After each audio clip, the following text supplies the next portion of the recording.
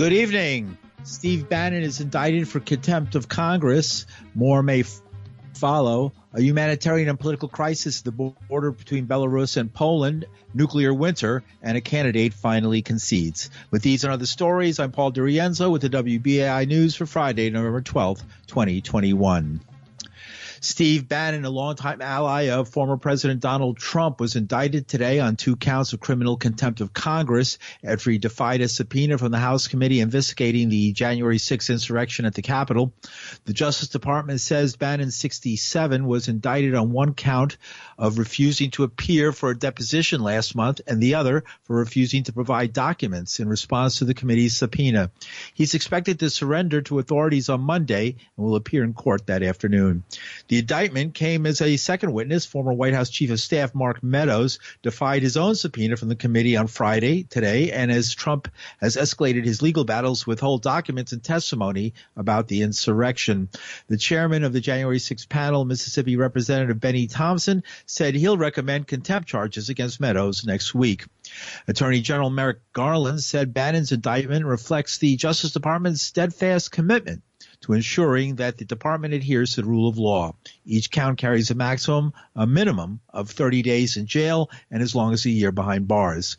Both men are said to have been working with organizers of a event at the Capitol on January 6th, where apparently President Trump urged his followers to march on the seat of government. And the jury that'll decide Kyle Rittenhouse's fate will be allowed to consider some lesser charges in addition to those prosecutors originally brought against him. That came after fierce debate today by both sides.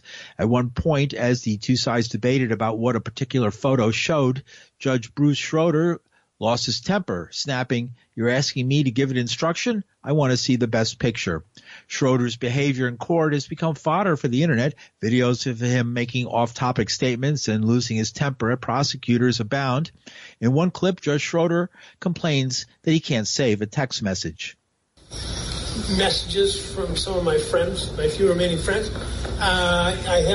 they come as texts, and then they start belittling me or whatever in one way or another, and it can be quite lengthy, the exchange that's going on between them and us, but they're entertaining, and so I don't know how to save text messages. I haven't figured that out, and I have a lot of things that I'm doing, so that's a low priority for me to figure out how to save a text message, and I don't want to leave them on my phone forever. I want it off so that it's clean, so when I look at it, I'm looking just at the fresh stuff. So then I do a screenshot of it, and I email it to myself to save it.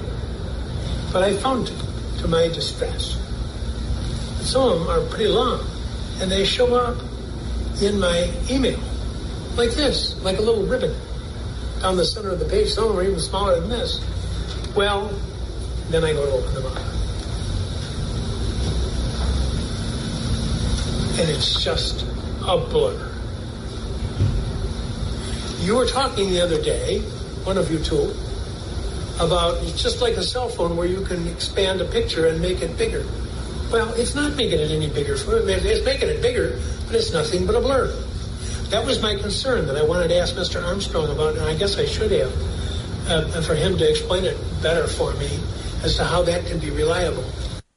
That Circuit Court Judge Schroeder, Bruce Schroeder, in the overseeing the trial of Kyle Rittenhouse, who's charged with several counts, including homicide and attempted homicide in the killings of Joseph Rosenbaum and Anthony Huber and wounding of Gage Grosskreutz, who were anti-racist protesters at demonstrations in Kenosha, Wisconsin, following the shooting of Jacob Blake by police. In an earlier decision, widely seen as prejudicial for the defense, Judge Schroeder ruled prosecutors couldn't refer to the persons killed or wounded by Rittenhouse as victims, but allowed defense lawyers to refer to them as rioters, arsonists, and looters. Final arguments are scheduled to begin in the trial on Monday. And across the world, Russia sent paratroopers to Belarus on Friday today in a show of support for its ally amid tensions over migrants and refugees amassing at the Belarus-Polish border. The Belarusian military said the exercise involved a battalion of Russian paratroopers and was intended to test the readiness of the allies' rapid response forces due to an increase of military activities near the Belarusian border. Earlier this week, Russia sent nuclear-capable strategic bombers on patrol missions over Belarus for 2 straight days. Russia's deputy UN ambassador, Dmitry Polyansky, told reporters at the UN headquarters in New York that the flights came in response to a massive buildup on the Polish border. Meanwhile, thousands of migrants and refugees have flocked to Belarus's border with Poland, hoping to get to Western Europe. Most of them are now stranded at the frontier, setting up makeshift camps as Polish security forces watch them from behind a razor wire fence and try to prevent them from entering the country. Today, the United Nations representative from Estonia, Sven Jurgensen, says the European Union believes that Belarus President Alexander Lukashenko is aiding illegal border crossings in retaliation for EU sanctions. The current European Union members of the Security Council, Estonia, France and Ireland, joined today by the Security Council members Norway, the United Kingdom and the United States, and the incoming Security Council member Albania, condemn the orchestrated instrumentalization of human beings whose lives and well-being have been put in danger for political purposes by Belarus. We will remain united and determined to protect the EU against these hybrid operations by Belarusian authorities. We call on the collaboration of the countries of origin and transit to warn their nationals against falling into the trap set by the Belarusian authorities. Russian envoy Dmitry Polyansky says the West is to blame for provoking Russia. There is a game of shifting blame now by European Union. They want to picture Belarus and sometimes even Russia as perpetrators of this crisis. Well, we've got used that the main slogan of European and Western politics right now is keep calm and blame Russia, so it's no surprise for us. It's not the first time that European Union faces this time of a crisis. One can really remember about the reasons why these people are really fleeing their countries, who was behind them, which countries destroyed their countries. And that is the Dmitry Polyansky is the deputy UN ambassador of Russia to the United Nations. In recent weeks, there's been a lot of military activity throughout the world. United States nuclear bombers overflew the Persian Gulf, and China sailed a flotilla near Taiwan. And F.W. de Klerk, who shared the Nobel Peace Prize with Nelson Mandela and as South Africa's last apartheid president oversaw the end of the country's white minority rule, has died. He was aged 85. De Klerk was a controversial figure in South Africa, where many blamed him for violence against black South Africans and anti-apartheid activists during his time in power, while some white South Africans saw his efforts to end apartheid as a betrayal. Posthumously, de Klerk sought to address the criticisms against him in a video message in which he said he was sorry for his role in apartheid. His foundation released the video after announcing his death. I, without qualification, apologize for the pain and the hurt and the indignity and the damage that apartheid has done to black, brown, and Indians in South Africa. I do so not only in my capacity as the former leader of the National Party, but also as an individual. And that is F.W. de Klerk. South African President Cyril Ramaphosa says that de Klerk played a vital role in our transition to democracy in the 1990s. He took the courageous decision to unban political parties, release political prisoners, and entered into negotiations with the liberation movement amid severe pressure to the contrary from many in his political constituency. It was de Klerk who, in a speech to South Africa's parliament on February 2nd, 1990, announced that Mandela would be released from prison after 27 years. The announcement electrified a country that for decades had been scorned and sanctioned by much of the world for its brutal system of racial discrimination known as apartheid. And in climate news, Young people, both inside and outside of the United Nations climate talks, are telling world leaders to hurry up and get it done, that concrete measures to avoid catastrophic warming can't wait. It's an expression prominent that as delegates listen to other delegates debate the intricate and intractable topics that have baffled negotiators for more than 6 years, a phrase popped into the head of climate activist Greta Thunberg that's been repeated many times. Blah, blah, blah. She started repeating those words to express her thoughts on the pace of government actions to curb global warming. The Thunberg-inspired Fridays for Future movement held a demonstration outside the conference venue to pressure the negotiators inside, drawing tens of thousands of participants. But after it was over, Thunberg told reporters that she feels that there's not much hope of anything really getting done. There's still a very, very long way to go. Voices from activists of the most affected areas are still not being heard enough. We need much more representation, be present at everywhere, but especially at the conferences like the COP26. And as long as we continue to ignore the aspect of equity and historic emissions, climate justice, then how can we expect any success whatsoever? If I speak for myself, I don't think I thought that this was going to lead to something real, because let's face it, as long as we continue to ignore the vast majority of this crisis, as long as our main goal is to find loopholes and find excuses not to take real action, then we will most likely not see any big results at these meetings. I really think that it will be delayed. It always gets delayed, and so my expectations is that I expect it to be delayed. I don't know if I should say that I'm worried, but of course it doesn't look very promising right now. And that is climate activist Greta Thunberg. A recent article in Salon is titled "The Big Climate Crisis We Aren't Talking About. Is Nuclear Winter Coming?" It was written by Norman Solomon, and it states that a nuclear war would quickly bring cataclysmic climate change. A recent scientific paper in sync with countless studies concludes that in the aftermath of nuclear weapons blasts in cities, smoke would effectively block out sunlight, causing below freezing temperatures to engulf the world. Researchers estimate such conditions would last for 10 years. The Federation of American Scientists predicts that a nuclear winter would cause most humans and large animals to die from nuclear famine in a mass extinction event similar to the one that wiped out the dinosaurs.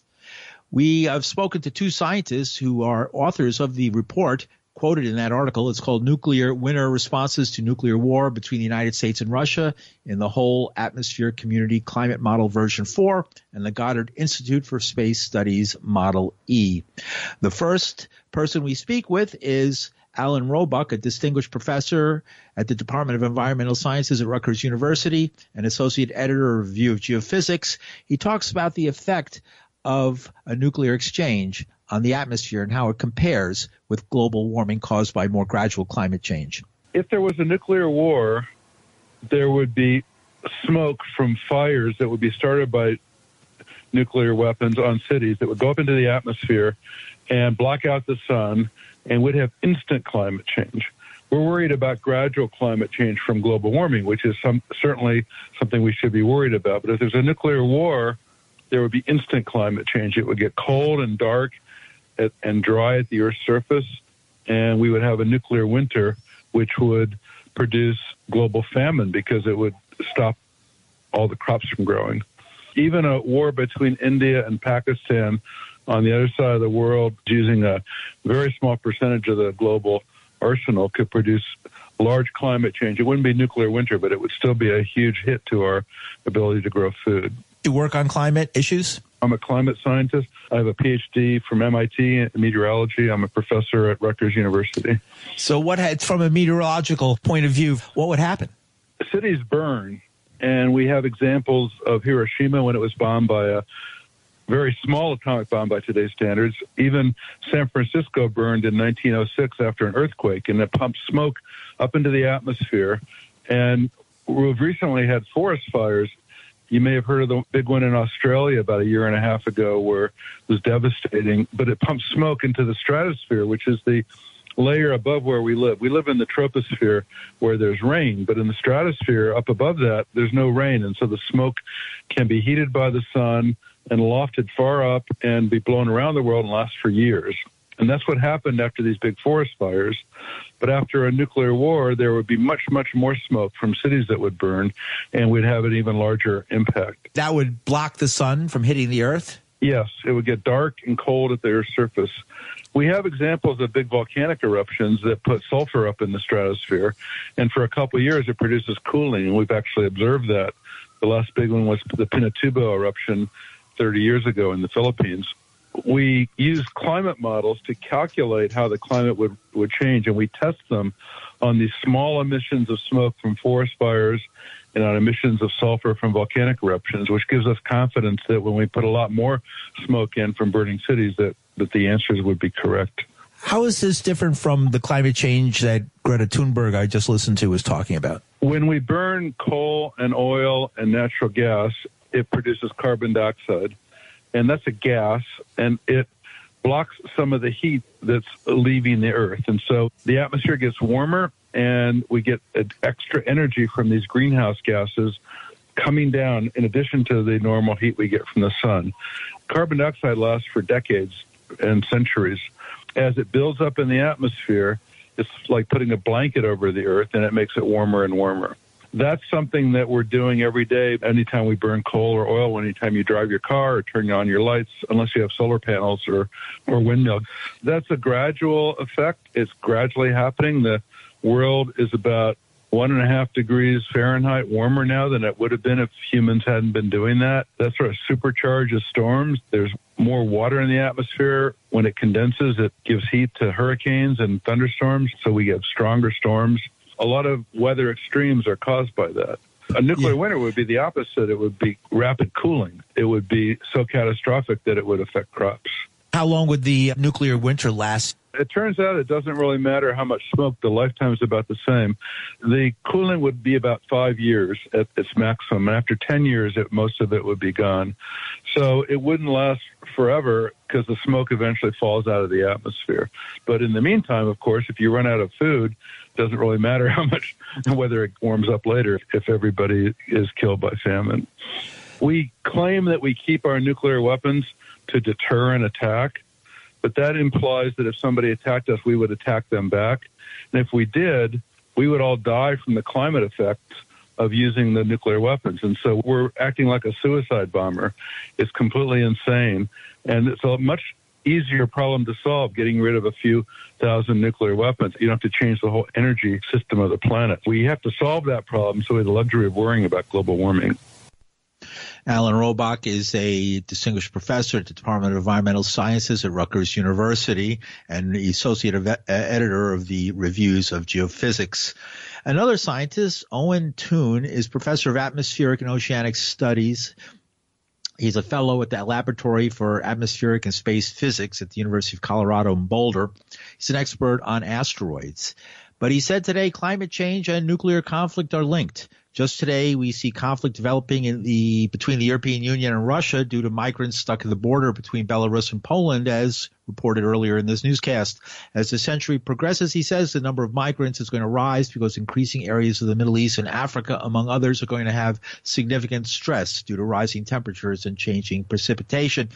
But he went on to tell us a little bit about his knowledge as a physicist who studies asteroid hits on the Earth, and to compare the incidents that led to the extinction of the dinosaurs 65 million years ago when an asteroid struck the Earth and enveloped the Earth in lava-like conditions of thousands of degrees, hundreds of degrees, maybe even thousands in some areas that were like sort of trying to live in a broiler. And dinosaurs, as he mentions, are descendants of birds. So in a way, the asteroid fried some chicken and baked some chicken, broiled chicken here on the Earth, meaning all the dinosaurs, while the animals that we are descended from, the mammals, were hiding in the crevices and cracks and were among the few species to survive and to become the human race that we know of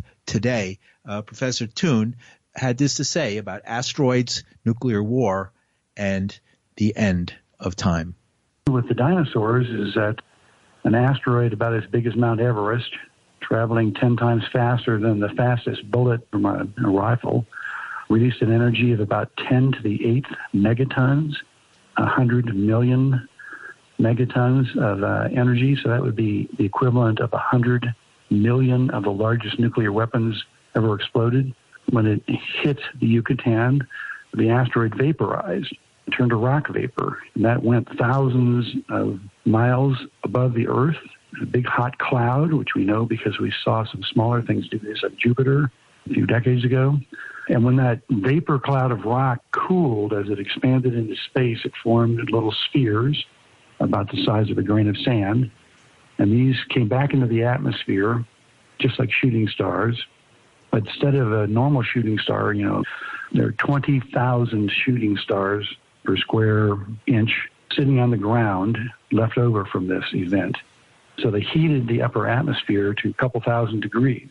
This is the same kind of temperature you get in your oven when it's on broil.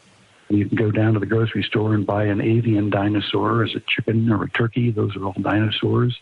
Stick it in your oven and turn it on broil, not bake, broil.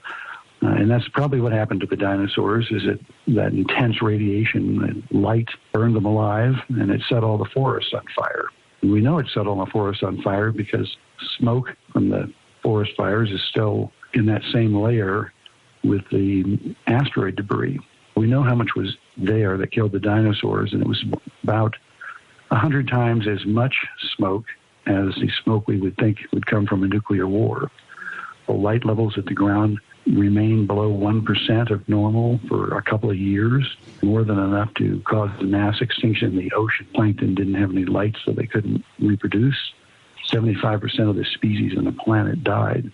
The smoke from a nuclear war make the temperatures fall probably just about as much as they fell at the extinction of the dinosaurs. It would be sub-ice age temperatures for most of a decade. You wouldn't be able to grow anything in the latitudes. Most people think that there's like 7 years of food in storage somewhere because that's what it said in the Bible and the Quran.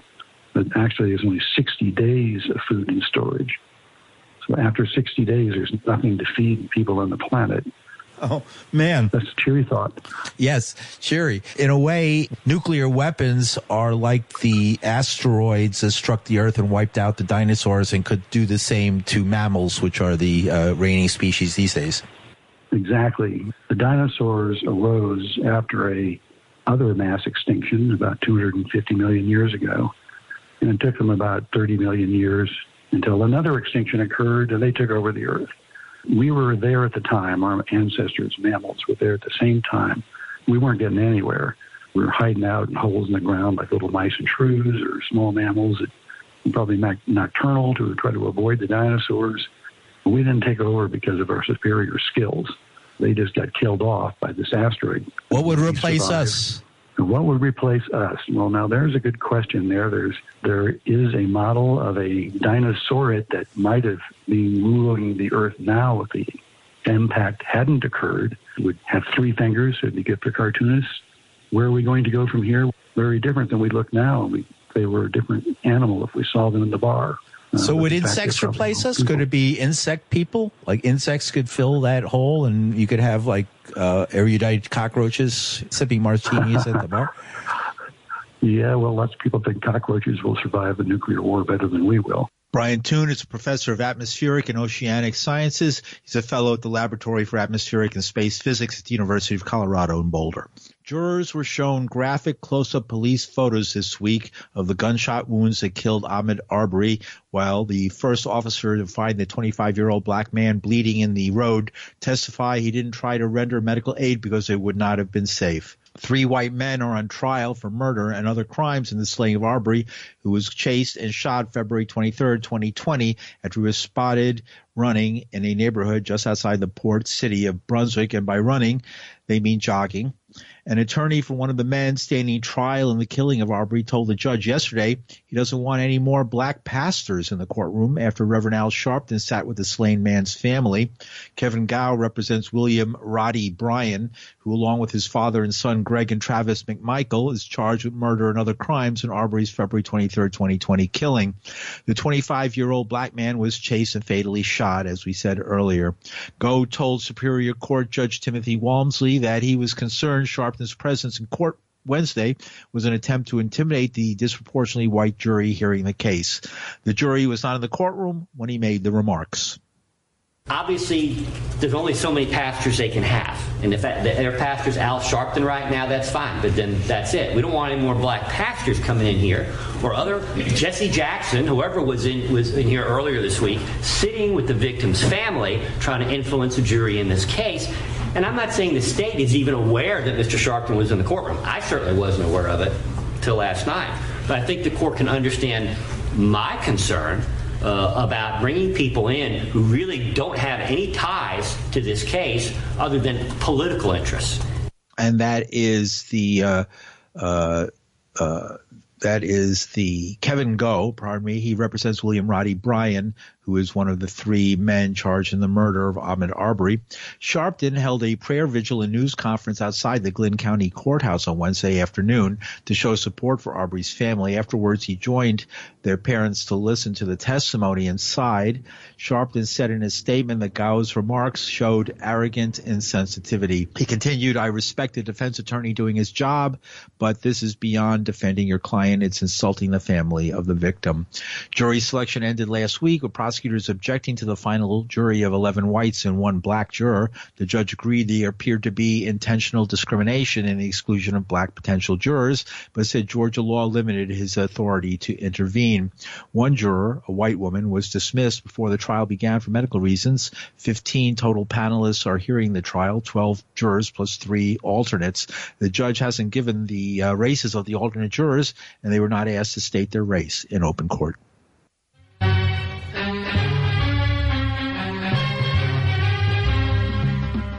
And that's some of the news for Friday, November 12th, 2021. The news was produced with Linda Perry. Our engineer is Reggie Johnson. From New York City, I'm Paul DiRienzo. Thanks for listening.